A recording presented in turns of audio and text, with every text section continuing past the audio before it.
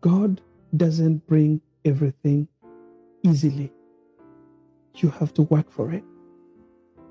You see, if you're a Christian, you know very well that God would have made it so easy for Israelites to just walk from Egypt to Israel or Canaan so easily.